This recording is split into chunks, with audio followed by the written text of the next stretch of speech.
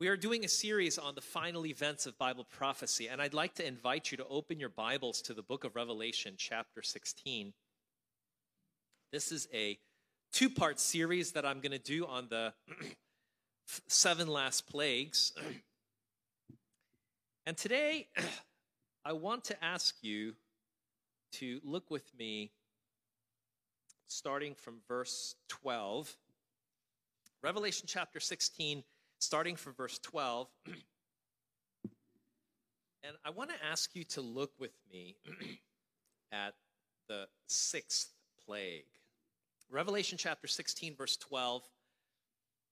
And here's what the Bible says. And the 6th angel poured out his vial upon the great river Euphrates. And the water thereof was dried up, that the way of the kings of the east might be prepared. And I saw 3 unclean spirits like frogs come out of the mouth of the dragon, and out of the mouth of the beast, and out of the mouth of the false prophet.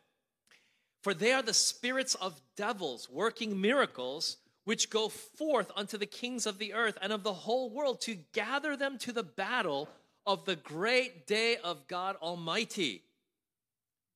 And then verse 15 says, Behold, I come as a what? As a thief. Blessed is he that watcheth and keepeth his garments, lest he walk what? Naked, and they see his shame. Verse 16 says, And he gathered them together into a place called in the Hebrew tongue what? Armageddon. Now, there's an announcement that I need to make. I will be out of district, which is just an official way of saying I will be on vacation from June 1 through 12, okay? And then what is happening on the Sabbath of June 18? Does anybody remember from our announcements this morning? What's happening June 18? Camp meeting. And I cannot emphasize this enough. This year's speaker lineup is dynamite. I hope that everyone will plan to be at Blue Mountain Academy on the 18th. Just a quick synopsis.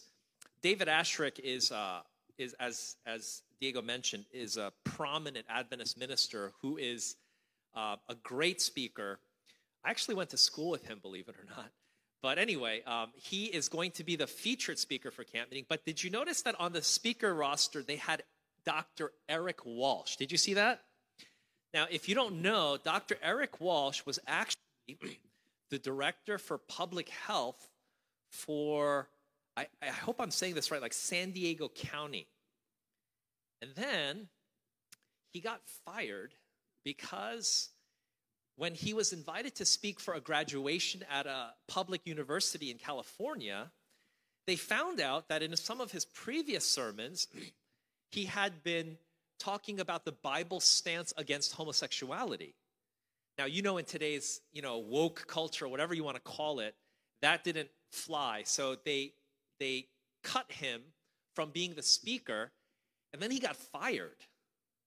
Well, he got rehired in the state of Georgia. I believe that he became the director for public health in, I think, Atlanta or some county over there. But then he got fired again, okay?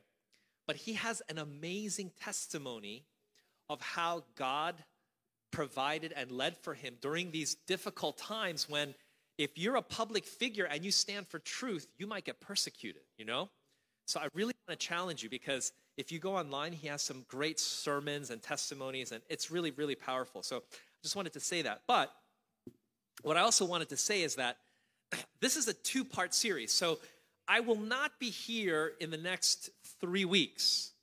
But God willing, I will be with you again on the 25th. And on the 25th, I hope to finish this series, okay? So the 7 last plagues are poured out according to the Bible at a specific time. I want you to come with me to Revelation chapter 16. We're going to look at verse 1 and 2. I want you to notice what it says. And I heard a great voice out of the temple saying to the 7 angels, Go your ways and pour out the vials of the wrath of God upon the earth. And the first went and poured out his vial upon the earth, and there fell a noisome and grievous sore upon the men which had the what? the mark of the beast, and upon them which worshipped his image. Now, I want to ask you a question. Right now, what is the new outbreak that's kind of captured the attention of the world? What is it? It's monkeypox, okay? Have you heard this? Monkeypox, right? And I know that there are people out there right now that are saying, hey, this is like one of the 7 last plagues, okay? But if you read the Bible carefully, I think you have already figured out that the plagues are only poured out after the what? The mark of the beast. Does that make sense? So even if the ocean turns red with an algae bloom, that's not the 7 plagues. Are you with me? And even though the sun is, scorching, like I think in India, they had at least that heat wave. It was a devastating heat wave, right? But that is not the 7 plagues. The 7 plagues don't fall until after the mark of the beast. Does that make sense? If that's clear, can you say amen? Okay, so we're together. All right. So now, if you remember from several Sabbaths ago, and I realize that it's hard for me to pinpoint which one because you had different speakers each Sabbath, you know this, that the Sunday law, it comes in 4 stages, okay? 4 stages. So what do I mean by that? It's not just all of a sudden, there's a Sunday law. It's don't work on Sunday.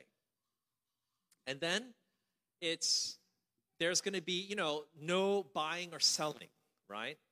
And then they're going to encourage you to worship on Sunday. And then finally, it's going to be if you don't worship on Sunday, you're going to be killed. Okay, so this is the 4 stages. In the midst of this, there is this warning from Jesus. Come with me, please, to verse 15. Behold, I come as a thief. Now let's pause. Have you ever been robbed before? Have any of you ever been robbed? I have. In fact, the church that I last pastored, it got robbed on a big scale. I'll tell you a true story. They broke into the church, and we had a big 65-inch flat screen TV, okay? Now, I don't know if you know this, but technology has come a long ways. Now, this is like 10 years ago, okay? But 10 years ago, a 65-inch TV, it wasn't this cool LED like that's this thin. It was something called plasma, okay? And I don't know if you know, but those plasma TVs that were 65 inches, they weighed like 100 pounds, okay? And so you know what happened? The thieves, they took the TV off the wall, but they couldn't carry it. And so they just left it there right underneath where it was mounted in the fellowship hall. And this is the thing about thieves. Thieves don't tell you when they're coming. Does that make sense? They don't send you an email. They don't call you or give you a text message or send you a message on Snapchat or Instagram. They just come whenever you don't expect. And that's what Jesus meant when he said, I come as a thief. But I want you to notice what Jesus said. He said, blessed is he that what? Watcheth, and what else? Keepeth his what? Garments. What a strange expression. Jesus did not say, blessed is he that is reading the Bible or praying. He didn't say that. Did you notice that? Now, those are good things to do. Please understand. And you'll soon see that, in essence, this is what he's saying. But make no mistake, Jesus gives this kind of cryptic warning. He says, blessed is he that watches and keeps his what? His garments. Now, I think most of you are aware, but just in case you're not, come over with me to Revelation chapter 19, if you will. Come with me to Revelation chapter 19. And I want to ask you to look with me at verse 8. Revelation chapter 19, look with me at verse 8. And I want you to notice what the Bible says about God's people here, the wife of the Lamb. It says, to her was granted that she should be arrayed in fine linen, clean and white. For the fine linen is the what? The righteousness of the saints. Now, I think most of you know this. In Scripture, symbolically, your garment is a symbol of righteousness. If that's clear, can you say amen? Okay, and you know this. This is easy to understand. If it's the righteousness of Jesus, it's clean and white. And if it's not, if it's your own righteousness, then it's like compared to what? I heard someone say it, filthy rags, right? You know that. Your own right is like filthy rags, filthy garments, right? Okay, so Jesus is giving this warning. He says, blessed is he that watches and keeps his garments. Did you see that?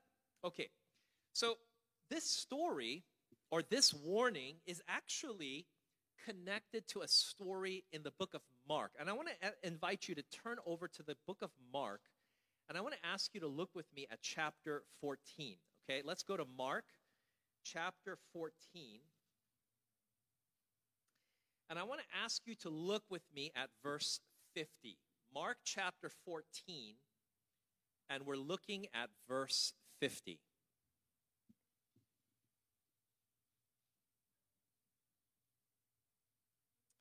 Now, I'm going to just tell you what day and when this is. This is Thursday.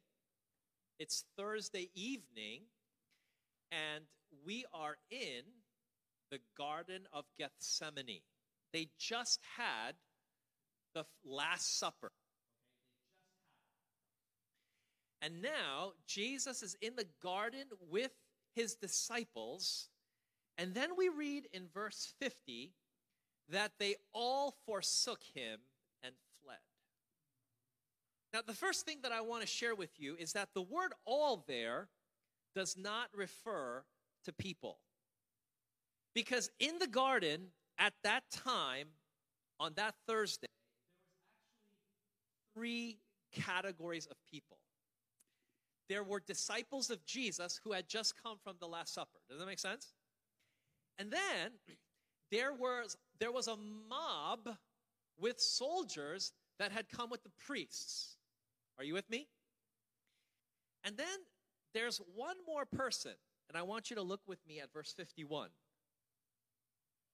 The Bible says, and there followed him a what? A certain young man, having a what? A linen cloth cast about his what? Naked body, and the young men laid hold on him. Verse 52 says, and he left the linen cloth and fled from them, how? Naked. Okay, now I think most of you can see how this is connected to Revelation 16, because in both stories, Jesus said, watch and keep your what? Garment. And this man in the story, he didn't watch, and as a result, he fled away and he was naked. Okay, now let's review what I was saying earlier. In the Garden of Gethsemane that night, there were 3 categories of people. There were the disciples. There was the mob. The mob consisted of Roman soldiers, people, and then the priests. So there was this other group.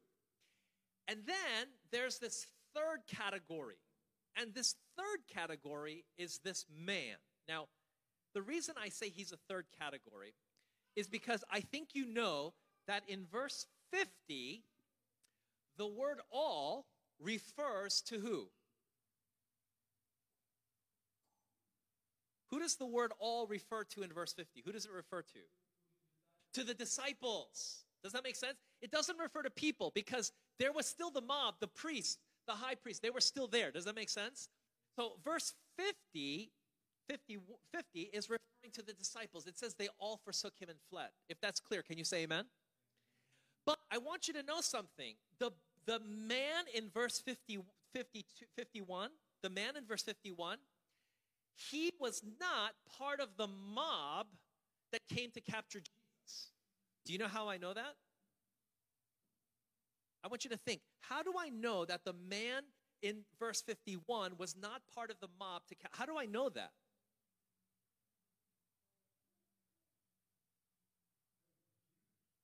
Well, I want you to think. The mob, they tried to capture him. Does that make sense? Do you understand that? The mob tried to catch him, which means that they did not see this man as one of their own. If that's clear, can you say amen? Okay, so you just have to understand this because this is how I'm going to make my first point. Now, I want you to just, let's review. In verse 50, all the disciples left. And in verse 51, the mob tried to capture this man, which means that he is not one of the disciples, but he is not part of the mob that came to trap Jesus. Are you with me? What does that mean? Well, if I could say this another way, the disciples were those people that left everything to follow Jesus.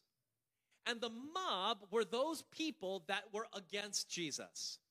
The man in verse 51, he is not one of those people that gave up everything to follow Jesus, but he's not an enemy of Jesus. He's what we would call somewhere in between. Are you with me? And I want to make the first point, and it's very simple. Jesus said that at the end of time, there will be people that are not hot and they're not cold. You know what they are? They're warm. Now, I got to tell you, I've experienced this firsthand. You know, when you're thirsty, me personally, I do not like ice cold water. Because, you know, in our water fountains, and if you ever drink water from a fountain, cold, you know, and for me, that's uncomfortable. But I tell you what, I definitely prefer that. I definitely prefer that to just warm water. Are you with me? Warm water, it's gross. You can taste it, actually. You know what I mean?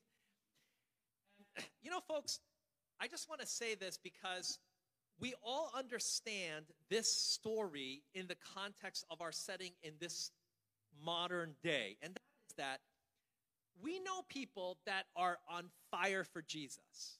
We know people like that. And we know people that just don't have any interest in religion. The problem is that most Christians, they fall right where this man falls, which means they haven't given up everything to follow Jesus, but yet they're not part of the group that hates Jesus. They're just kind of in between.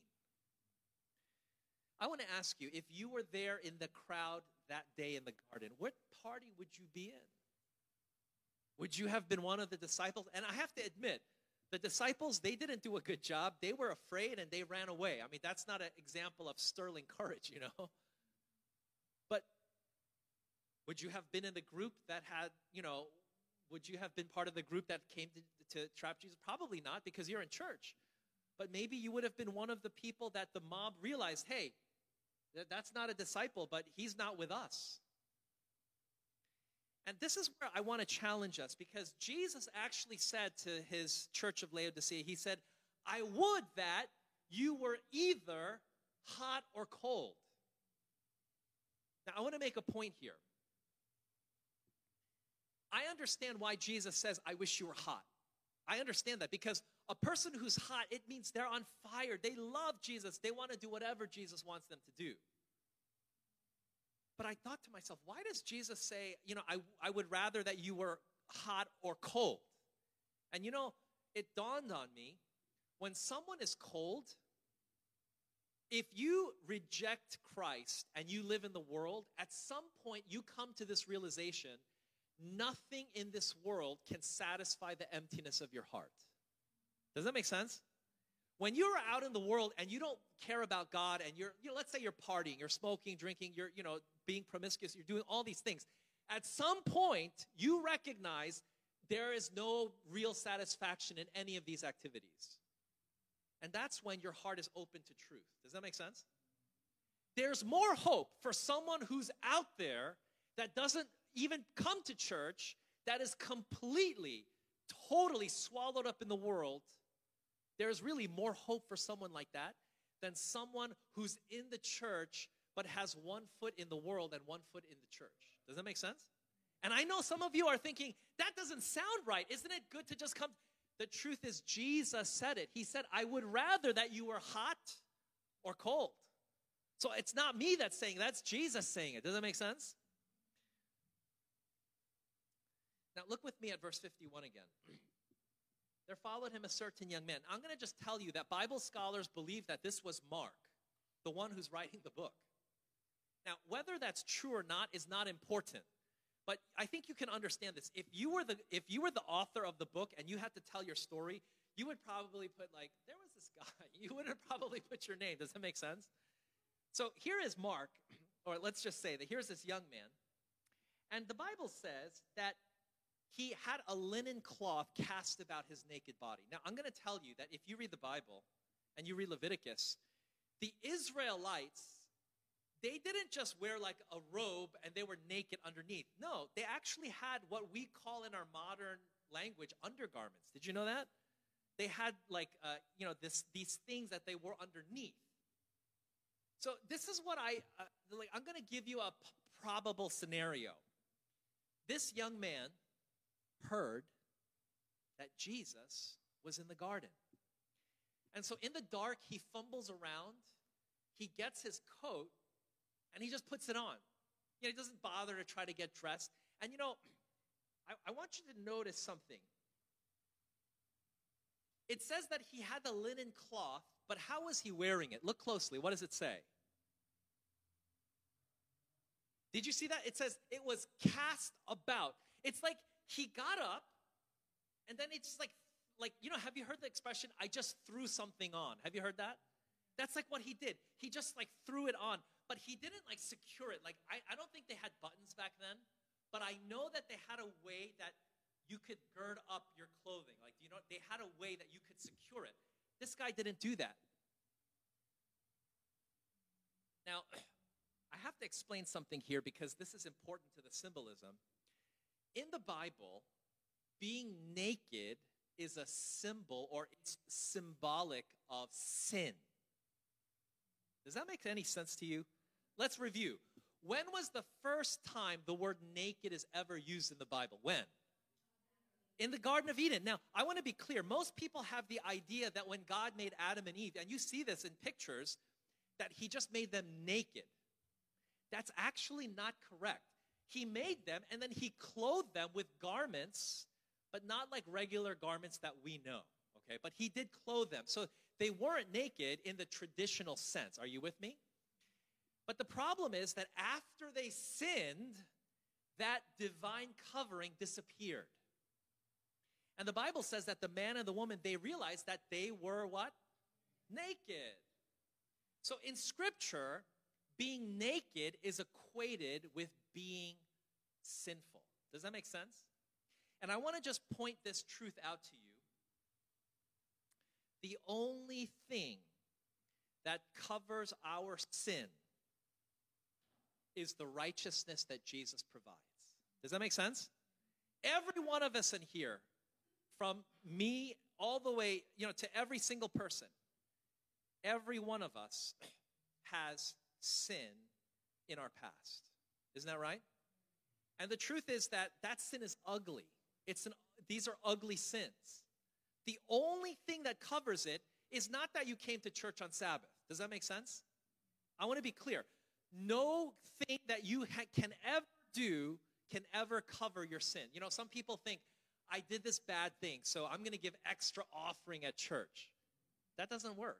Like that God can't be bought. You can't try to be nice in order to make up for what you've done. And, I think couples, if you're married, couples try to do this. Like if you get into an argument, next thing you know, your wife makes your favorite meal. Look, that works maybe in a marriage, but the truth is that in real life, in heaven and earth, that doesn't work. You can't make a nice meal for God. Does it make sense? The only thing that can cover your sin is if you pray and ask God, please forgive me, then God provides you with the righteousness of Jesus. If that's clear, can you say amen? All right, but now watch this. The Bible says in verse 51, and this is very interesting. It says, the young man laid hold on him.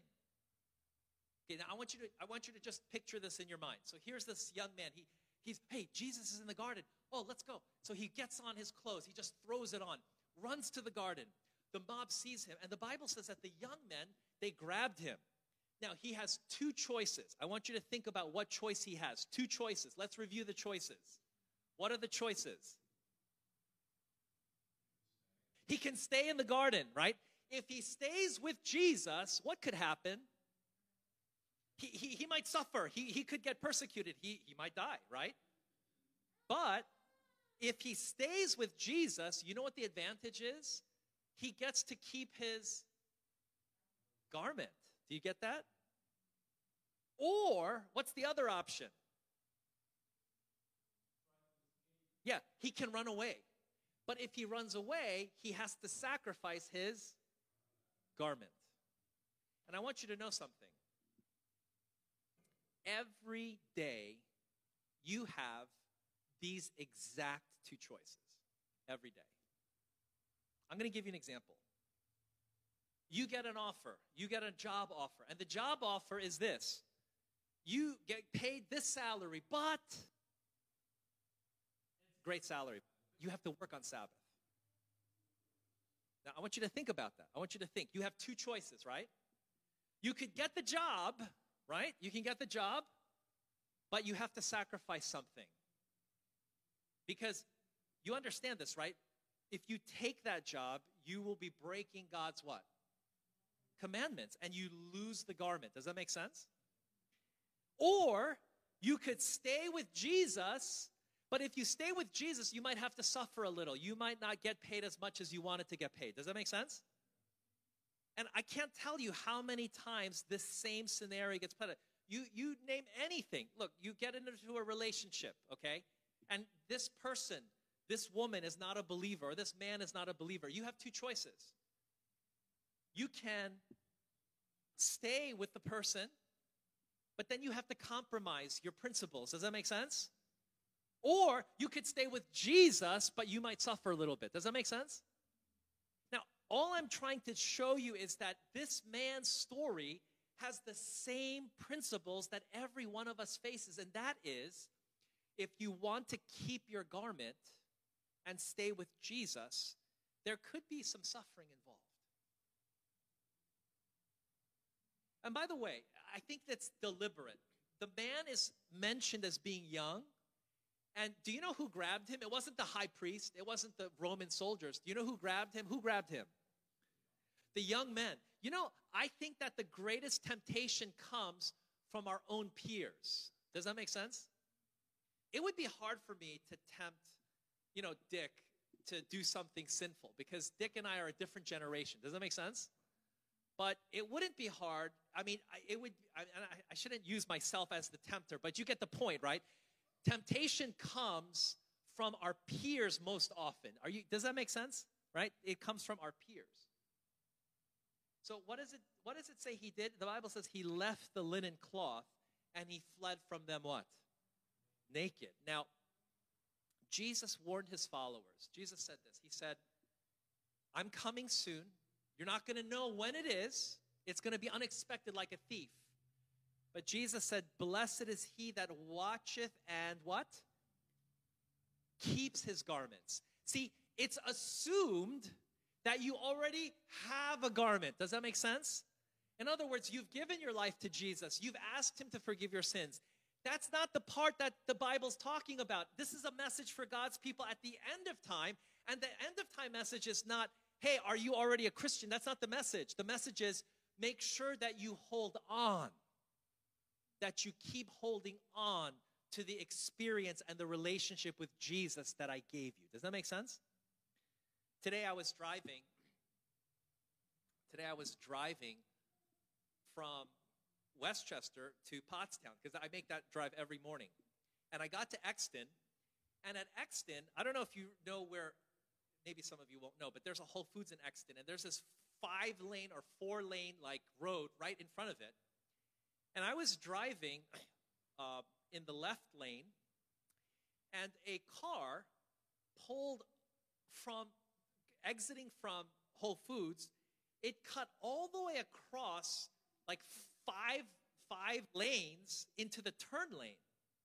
And it literally cut right in front of me and in another car, and we all stopped. And I'm not going to hide this from you. When I'm driving, I tend to be kind of an aggressive driver, okay? Let me just say it like that. Okay, anyway, the point is that I thought to myself, and I thought of all these things to say, but in the end, I realized, of course it's Sabbath and I have to go preach, but I thought to myself, Lord, if I'm a real Christian, it's got to show up even when I'm driving. Does that make sense? It's got to show up even when I'm driving. And folks, I want to challenge you because We start the day off every day, and God covers us in his righteousness. Does that make sense? That's not the hard part. The hard part is keeping it through the whole day. Are you with me?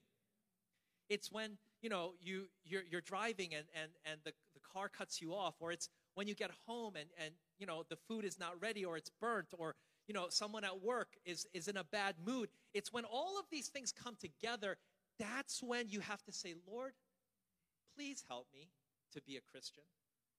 Please help me to be a Christian. Help me to keep the righteousness that you gave me. By the way, I think it was a few months ago, Jency told us that she worked for customer service. I'm going to tell you right now, if there's any job that is probably really hard to be a Christian, it's customer service. But look, folks, if God helps us, we can do it. Amen? If God helps us, we can do it. And that's my challenge for us today as a church. As Jesus is getting ready to come, every day you have to practice keeping the garment. You have to watch. You have to keep it. And when Jesus comes, if you're faithful and if you've been practicing this, when all of the things start to collapse around us, you'll have already been in the state of mind that, Lord, I'm walking with you. With your help, I'm going to keep my garment. Amen? Let's bow our heads as we pray. Father in heaven, we know that soon there will be cataclysmic judgments being poured out on the earth. And we know that you are coming soon. So help us to watch and help us to keep our garments. Thank you that your righteousness covers our sinner. And I know that all of us in here, we've all sinned. But thank you that Jesus provides his perfect life, not only to stand in our past, but also to live in us, to help us live right. Thank you for that. In Jesus' name we pray.